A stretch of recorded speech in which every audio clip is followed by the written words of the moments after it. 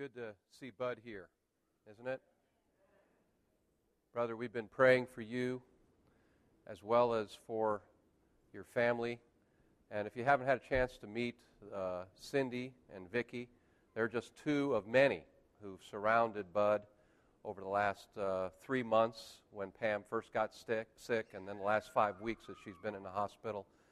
And you won't believe this, but this morning's message was not directly, at least initially, related to the events of the last week. I've been working on this message for a long time. You'll see that here in just a minute. And of course, I'm glad I have the right date on this. Some of you probably noted the wrong date on the missions moment. That's because I practice cloning with those things. I cloned the missions moment, and the basics of it I cloned from the last time, and that was the last time, and I didn't change the date. So thank you for not snickering when that came up.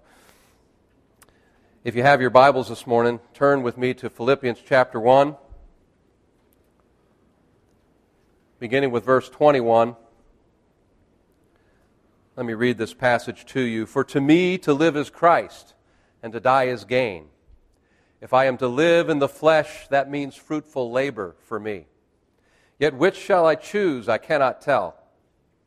I am hard-pressed between the two. My desire is to depart and be with Christ, for that is far better. But to remain in the flesh is more necessary on your account. Convinced of this, I know that I will remain and continue with you all for your progress and joy in the faith. I have to admit something that some of you may think is a little bit morbid, or you may at least think it's weird, but the very fact that I feel the need to explain my line of thinking at the outset of this sermon is a picture of one of the challenges that I think we face as believers these days. I have to admit that I've spent a lot of time in the past several months thinking about death and dying. It may be because I've been involved with the planning of several funerals. James Carpentier, Johanna Vassanen, Bill Sanders. In fact, Jim Grinnell and I were talking the other day about this message, and I reminded him that I've sometimes referred to Jim as the wedding meister. And that's partly because he seems to get asked to do a lot more weddings than the rest of us, but it's mostly because he's very gifted at doing weddings, and he always does such a great job at weddings. And I told him maybe I'm becoming the funeral meister, because I seem to be doing a few more funerals than the rest of us, at least recently. Now, I'm not sure what that says about our respective giftings, but I'll let you decide that. But perhaps I've been thinking about death and dying because I was at the bedside of many of these people and others often prior to their going home to be with the Lord. It may be because of the serious illness that my mother's experiencing and my dad's declining health makes me think about these things. It may be because I've spent hours in the hospital with seriously ill people like Pam before she went to be with the Lord last Thursday. It may be because I'm in the nursing home each week with Nettie and some of her friends at the nursing home, many of whom have died in the time that she's lived in the nursing home. I feel the need to explain why I'm thinking about these things because really it's not something that we all think about deeply, seriously, very often over a period of time. It seems strange. It seems different, maybe morbid. It seems the only time that we think about these things is when we have funerals. But many of us haven't been to these funerals. Either we don't have much of a relationship with the one who died, or our schedule didn't permit us to take time off in the middle of the day that funeral happened to be, or perhaps just because we're uncomfortable with the whole scene. Many of us just don't ever want to think about death and dying because we don't want to.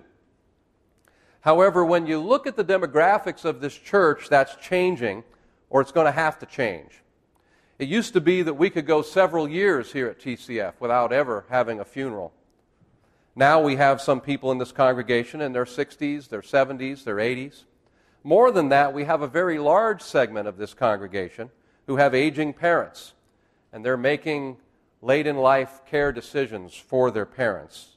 In that large segment of TCF are many who have already had parents facing debilitating illnesses, or many who have lost parents in the past few years. But it's not just this segment of TCF that should be thinking about these things. It's all of us. It's a good thing, youth, that you're in the front row, because this is aimed at you just as much. If you're a teenager, if you're in your 20s, 30s, or 40s, these thoughts I'm sharing with you this morning are things that you need to be thinking about as well.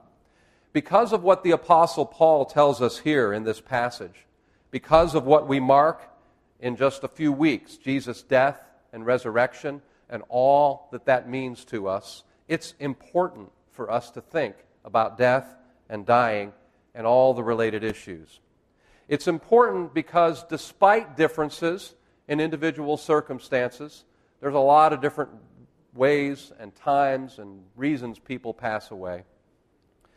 Despite differences in the medical decisions that people will make in later life, there are some common themes that Christians have throughout the centuries thought about and taught about when it comes to death and dying. Paul said to the Philippians in the passage we just read that to depart and to be with Christ is far better than staying in our mortal bodies. The NIV says, better by far. We'll take a closer look at this passage here in a minute. But if it's far better, why are we so distant from this line of thinking? If it's far better, then why, when death appears imminent, do we fight death so fiercely? Why are we so uncomfortable talking about these things? I read a great book about 3 months ago, right after I'd gotten home from being with my parents and saw my mother's deteriorating condition. I picked up this book called The Art of Dying, and it's by a Christianity Today editor named Rob Moll. We're going to read some quotes from that book this morning. But in the foreword, let's start with that, by a writer named Lauren Winner, we read this: "We no longer allow people to say that they are dying, rather that they are battling an illness. Far from encouraging the perilously ill to recognize the imminence of their death, we encourage the sick and their doctors to fight death, but not to prepare for it. Some would say this evasion of death is an improvement. I would say our avoidance of death, far from being an advance, is false, costly, and alienating. We, the church, need to recover the art of dying. We need to allow dying Christians to be just that, dying Christians who can rail against but also prepare for death. We need to make space for the exhausting, sad work of mourning." I read about a pastor once who said that his church didn't have enough funerals. It was because his church didn't have very many young people, so they didn't have very many funerals. And this highlights, I think, an advantage to having a church that's made up of a variety of age groups. It's an advantage because funerals are not just important. They're not just an important milestone for that individual family that's involved, but they are important in the life of the fellowship. They're important because the things that we think about and the things that we remember during a funeral are important for our own individual spiritual formation, our discipleship in Christ, our understanding of His grace, our understanding of His salvation. Our culture simply doesn't know what to think about death, Rob Moll writes. Through medicine and science, we know more about death and how to forestall it than ever before. Yet we know very little about caring for a dying person. We don't know what to expect or how to prepare for our own death. And we're often awkward at best when trying to comfort a friend in grief. We have come to expect medical breakthroughs, vaccines, and wonder-working drugs. It's clear that our paradoxical approach to death is largely due to the fact that we are strangers to death, despite it being ever present. Think about it. We see death on TV programs. We see it in movies, but it's not real to us. We see it on the news from Japan or the Middle East, and it's not real to us. Death is also not real to us because of some significant ways that people die in modern times. Do you know that in 1908, only 14% of deaths occurred in a hospital or nursing home or facility of some kind? By the end of the century, it was nearly 80%. Of course, there are good reasons for that. One of those reasons is that medical science has made advancements that prolong life. And that's a good thing. But there's the corresponding truth that has often prolonged the dying process. Clearly, medical science has improved life in many ways. But one of the side effects is that we are protected from what dying looks like. Usually, only close family members and friends see a dying person in the hospital. An historian named Philip Aries wrote that it's no longer acceptable for strangers to come into a room that smells of urine, sweat, and gangrene, and where sheets are soiled. Access to this room must be forbidden, except to a few intimates capable of overcoming their disgust, or to those indispensable persons who provide certain services.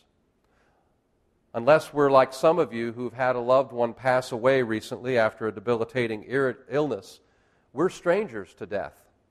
Again, except at funerals. And they don't happen that often, and many of us don't attend.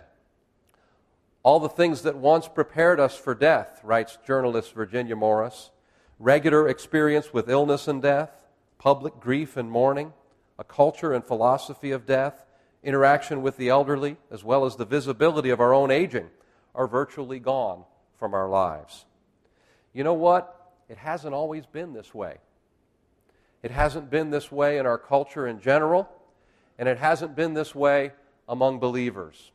In every phase of Christian history, the church has wrestled with how to help believers die well, and how the family of God can join together to provide hope, help, and support when one of their own dies. Through much of church history, death hasn't been just a medical event, a medical battle to be fought. It also wasn't just about the loss of precious relationships to be mourned, though it clearly was that, and it is that. For the church, death was a spiritual event, and it was a spiritual event that required preparation, and not just for the person dying, not just for family and friends, but for the entire church, with the knowledge that it's something we will all face. Though it seems distant for many of us, in the scheme of things, life is just a blip on the radar screen of eternity. Yes, it's cliche, but life is short. That was especially true in the second half of the 15th century when the plague devastated Europe. The church at that point was very actively involved in preparing people for death because so many people were dying. Sometimes whole towns died from the plague. No one was immune. And so churches published booklets. They published these tracts on what was called the Ars Moriendi, the art of dying. These were books about how to practice good deaths. There were some common themes in these booklets, some common themes we need to recapture in the church today. Some of these themes were that death requires preparation. That's what we're doing here this morning. We're thinking about these things. We're preparing our minds, our spirits. The dying process is a deeply spiritual event. Death is to be actively undertaken. Death is a public and instructive event. And death injures the community. Rob Moll writes that the Ars Moriendi tradition blossomed not only because of the emergence of the plague, but also because Christian tradition asserted that the death of a follower of Christ was to be different from those who die without faith. This life is only the prelude to an eternal life with Christ. We, like Jesus, will be reunited with our glorified bodies. We will worship God corporately for eternity. So we have reason to hope and to be in peace as our life on earth comes to an end. Today we know more about death than we've ever known before. We know more about how to delay death than ever before. Medical science, nutrition, general care for our health are things that many of us rely on, and that's all well and good. But you know what? Regardless of how well you eat, regardless of your genetic makeup, regardless of the longevity in your family history, regardless of how much you exercise and take good care of yourself, the day will come. The day will come. Your life on earth will end. If the Lord does not return first, you will die. Does that seem like a morbid thought? I'm sorry if it does, but death is an undeniable fact of life for all of us. That and taxes. Unless, of course, you take the view that this sign has. Can you read it? It says, taxes always. If you pay taxes, if you owe taxes, pay taxes from Roman.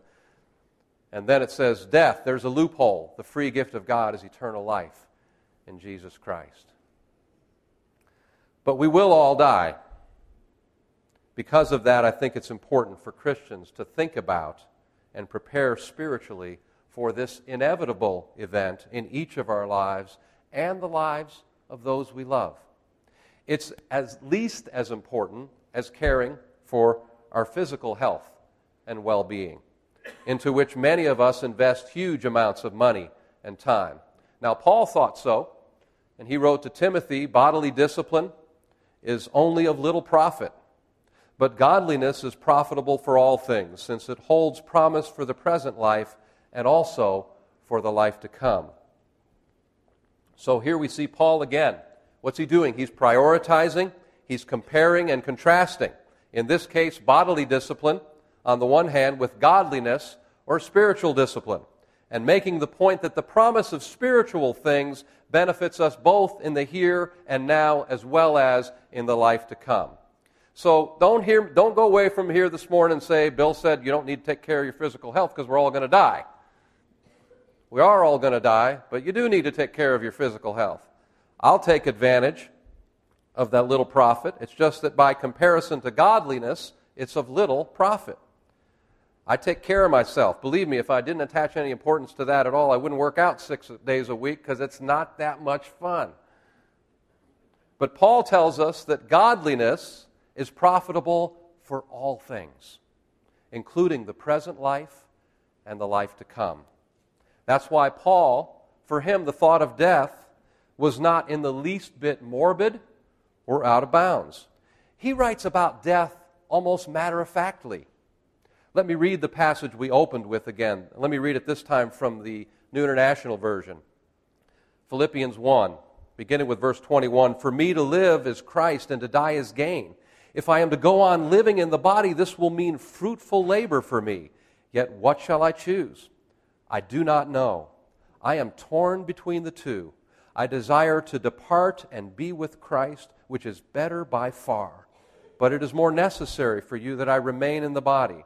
Convinced of this, I know that I will remain, and I will continue with all of you for your progress and joy in the faith, so that through my being with you again, your joy in Christ Jesus will overflow on account of me. Now we see here several things that are instructive for us. First, we see the very real tension that Paul is wrestling with between two good things. Now, Bud wrestled with that in a different way with Pam over the last several months, but especially in the last 8 days. The doctors told Pam, they told Bud, they told the family about 8 days before she died that there was little chance that she would recover.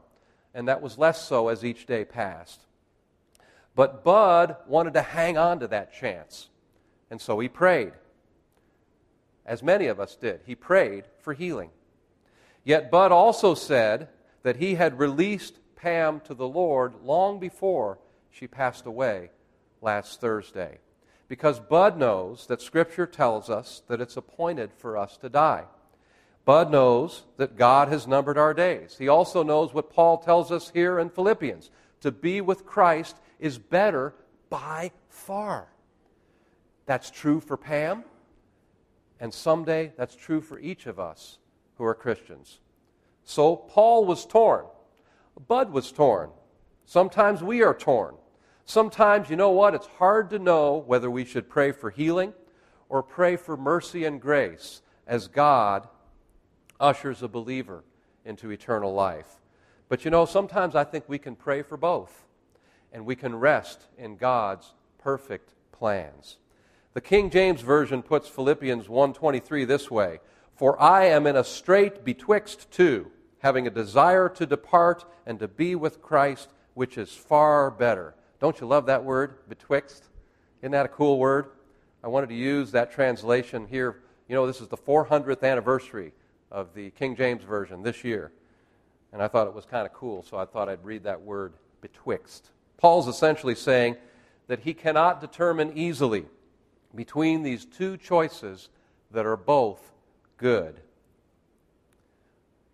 The word rendered, I am in a strait, means to be pressed on or constrained, as in a crowd, to feel oneself pressed or pent up, so as not to know what to do. And here it means that he was in perplexity and doubt, and did not know what to choose. The words of the original are very emphatic. They appear to be derived from a ship when lying at anchor, and when violent winds blow upon it, that would drive it out to sea. The apostle represents himself as in a similar condition. His strong affection for them bound his heart to them, as an anchor holds a ship to its moorings. And yet there was a heavenly influence bearing upon him, like the gale upon the vessel, which would bear him away to heaven. Now, as Paul considers this dilemma, writing to the Philippians, it's also clear where he begins. He's thinking at first about what's good for him, if there were no other considerations. At first, in verse 21, he says, for me. In some other versions, it says, for to me. For Paul, both choices were good, but to depart and be with Christ was better by far, and that's where Paul's challenge begins. I think it's clear that if Paul didn't have any other considerations other than his own peace, his own safety, his own comfort, he would say, come take me now, Lord. Why else would he say to be with Christ is better by far? How else could Paul so casually call his own death something so simple as departing? It's important that we understand how forceful these words, better by far, really are. In the Greek, it's a double comparative. It means by far the more preferable. In our vernacular, we might say way, way, way better. It's a very emphatic statement. Better beyond all expression. That's how Paul understood his death. That's how Paul understood the death of any believer in Christ. So Paul didn't really have a fear of death. He was absolutely confident that when he departed this life, he would be with Christ. At the very moment he died, he'd be with Jesus. Alexander Maclaren, the great Scottish preacher, said he speaks of it as departing, a metaphor which does not, like many of the flattering appellations which men give that last enemy, reveal a quaking dread which cannot bear to look him in his ashen, pale face. Paul calls him, he calls death, gentle names because he fears him not at all. To him all the dreadfulness, the mystery, the pain, and the solitude have melted away, and death has become a mere change of place. The word literally means to unloose and is employed to express pulling up of the tent pegs of a shifting encampment or drawing up the anchor of a ship. In either case, the image is simply that of removal. It is but the last day's journey, and tomorrow there will be no more packing up in the morning and resuming our weary tramp, but we shall be at home and go no more out. So has the awful thing at the end dwindled, and the brighter and greater the land behind it shines, the smaller does it appear. The apostle thinks little of dying because he thinks so much of what comes after. Isn't that great? Paul reinforced this confidence as well as this tension that we all live with in other places in Scripture. He wrote to the Corinthians in 2 Corinthians chapter 5, beginning with verse 1, Now we know that if the earthly tent we live in is destroyed, we have a building from God, an eternal house in heaven, not built by human hands. Meanwhile we groan, longing to be clothed with our heavenly dwelling, because when we are clothed, we will not be found naked. For while we are in this tent, we groan and are burdened, because we do not wish to be unclothed, but to be clothed with our heavenly dwelling, so that what is mortal may be swallowed up by life. Now it is God who has made for us this very purpose, or has made us for this very purpose, and has given us the Spirit as a deposit, guaranteeing what is to come. That's the kind of guarantee I like. Therefore, we are always confident and know that as long as we are at home in the body, we are away from the Lord. We live by faith, not by sight. We are confident, I say, and would prefer to be away from the body and at home with the Lord. So we make it our goal to please Him, whether we are at home in the body or away from it. And here in this last verse, we see another theme that's also present in the passage in Philippians. We make it our goal to please Him. either here on earth or in the presence of God. In Philippians, Paul said, it's more necessary for you that I remain in the body. And convinced of this, I know that I will remain. And I will continue with all of you for your progress and joy in the faith, so that through my being with you again, your joy in Christ Jesus will overflow on account of me. So Paul, despite his struggle, despite being torn betwixt two good choices, was convinced that it was more necessary for his Philippian brothers and sisters in Christ, as well as the other churches he ministered in, that he remain, even though it was for him by far more better to him to be with Christ. It was by far better. Now, of course, it's not as if Paul really got to choose between these two things, whether to live or to die. But the Holy Spirit gave him a confidence so that Paul could say, I know that I will remain. Now, we don't always know like Paul knew, and we don't always have a sense when our time is short. Sometimes people do, sometimes we don't. Paul had that sense later in his life when he wrote this to Timothy in chapter 4, verses 7 and 8. I have fought the good fight. I have finished the race. I have kept the faith. Now there is in store for me the crown of righteousness, which the Lord, the righteous judge, will award to me on that day, and not only to me, but also to all who have longed for his appearing. Commentators have noted that 2 Timothy is kind of a somber passage of Scripture. Here, Paul's imprisoned again, but unlike when he wrote to the Philippians, and at that time he had confidence that he was going to survive this particular ordeal in prison, Paul was in prison again, and he had a clear sense here that his earthly life was nearly over. Unlike his first imprisonment in Rome when he was in a house where he continued to teach, this time he was probably confined to a cold dungeon awaiting his death. This was about the time Emperor Nero had begun a major persecution in AD 64 as part of his plan to pass the blame for the great fire of Rome from himself to the Christians. This persecution spread across the empire. It included social ostracism, public torture, and murder. As Paul was waiting to die, he wrote this letter to his dear friend Timothy, a younger man who was like a son to him. This was written in approximately AD 66 or 67, and these are the last words we have from Paul. So while the circumstances were different, while the understanding of his fate at this time was different because his fate had changed, the confidence in where he was headed remained the same. And in the sense that this was better by far, that was unchanged too. Now, because Paul was human like we are, you have to kind of assume that maybe he was at least a little bit apprehensive about death, at least in the sense that this was something he'd never done before. And he didn't know what the process of dying would feel like. But what was beyond the moment of death was what gave him confidence and hope, and it mitigated any fear that he felt about the moment of death itself. Again, quoting Alexander Maclaren, he has calmness in his confidence. There is nothing hysterical or overwrought or morbid in these brief words, so peaceful in their trust, so moderate and restrained in their rapture. Are our anticipations of the future molded on such a pattern? Do we think of it as quietly as this man did? Are we as tranquilly sure about it? Is there a little mist of uncertainty about the clearly defined image to our eye as there was to his? Is our confidence so profound that these brief monosyllables are enough to state it? Above all, do we know that to die will be gain because we can honestly say that to live is Christ?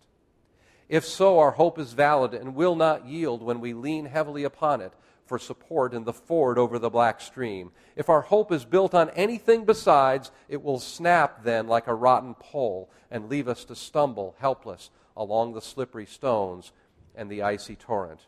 It is Christ and Christ only who draws us across the gulf to be with him and reduces death to a mere shifting of our encampment. Isn't that a great way to think of death? It's a mere shifting of our encampment. Paul's only reason for wishing to die was to be with Christ. It's not because he was sick of life. It's not because of the sorrow or pain that he experienced. And if you read your New Testament, you know that Paul had his fair share of that. He wanted to be with his Lord and Savior. He preferred it. Alexander Maclaren wrote, "Many of us cling to life with a desperate clutch, like some poor wretch pushed over a precipice and trying to dig his nails into the rock as he falls. Some of us cling to it because we dread what is beyond, and our longing to live is the measure of our dread to die. But Paul did not look forward to a thick darkness of judgment or to nothingness. He saw in the darkness a great light, the light in the windows of his Father's house, and yet he turned willingly away to his toil in the field and was more than content to drudge on as long as he could to do anything by his work. Blessed are they who share his desire to depart and his victorious willingness to stay here and labor. They shall find that such a life in the flesh, too, is being with Christ. He is no more in a strait betwixt two, or unwitting what he shall choose. He chooses nothing, but accepts the appointment of a higher wisdom. There is rest for him and for us in ceasing from our own wishes and laying our wills silent and passive at his feet." You know, one of the many things that we can be absolutely certain of is that we are immortal until our work is done. Let me say that again. We are immortal until our work is done. Paul knew when he wrote to the Philippians that his work wasn't done. And then when he wrote to Timothy just a few years later, he did have a sense then that his work was nearly complete. Whatever medical decisions we make, under any circumstances, we can live out our faith in God, our love for one another, and our confidence in the resurrection. That's what this is all about, isn't it? This is our confidence in the resurrection. Death is still, as Paul wrote, the last enemy. It's not a part of God's primary purpose for his creation. Yet, for the follower of Christ, death is part of God's mercy. It's the last of life's miseries. It's the beginning of new life in the presence of the King of Kings and the Lord of Lords. There is no evil so great that God cannot bring joy and goodness from it. This is why death deserves attention in life. Because we instinctively want to avoid it, to turn our face away, it is good to look death in the eye and constantly remind ourselves that our hope is in God who defeated death. St. Isaac the Syrian wrote this: "Prepare your heart for your departure. If you are wise, you will expect it every hour. And when the time of departure comes, go joyfully to meet it, saying, 'Come in peace, I knew you would come, and I have not neglected anything that could help me on the journey.'" Let me close with a scripture that isn't often heard outside of funerals. Usually this passage of Scripture is read at the graveside. So if you haven't been to a funeral recently, it's worth hearing today. If you have been to a funeral recently, may this passage of Scripture bring you encouragement and hope in the Lord. I'm reading from 1 Corinthians chapter 15, beginning with verse 50. "I declare to you, brothers, that flesh and blood cannot inherit the kingdom of God, nor does the perishable inherit the imperishable. Listen, I tell you a mystery. We will not all sleep, but we will all be changed in a flash, in the twinkling of an eye, at the last trumpet. For the trumpet will sound, the dead will be raised imperishable, and we will be changed. For the perishable must clothe itself with the imperishable, and the mortal with immortality. When the perishable has been clothed with the imperishable, and the mortal with immortality, then the saying that is written will come true. Death has been swallowed up in victory. Where, O death, is your victory? Where, O death, is your sting? The sting of death is sin, and the power of sin is the law. But thanks be to God, He gives us the victory through our Lord Jesus Christ. Therefore, my dear brothers, stand firm.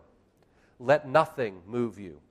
Always give yourselves fully to the work of the Lord, because you know that your labor in the Lord is not in vain. Heavenly Father, we thank you for the encouragement and the hope that we have in the Word of God. We thank you, Heavenly Father, for the sure and certain knowledge of the coming of our Savior. We thank you, Lord, for the sure and certain hope of the resurrection. We thank you, Father, that your Word tells us that to depart and be with Christ is better by far. We're grateful for these truths, Lord. We're grateful for these truths because they comfort us when a loved one has passed. We're also grateful for these truths, Lord, because we know that short of you returning before our physical death, we will all face that moment when we pass from this life into eternal life. So, Father, we do hang on to these truths, that death has lost its sting, that you have achieved victory over sin and death. Father, help us to live our lives with an understanding of these truths. May they motivate us to kingdom service, and may they encourage and give us hope when that moment arrives for anyone we love, and when that moment arrives for us. Thank you, Father, for the richness of your word that gives us this encouragement and hope, we pray. In Jesus' name, amen.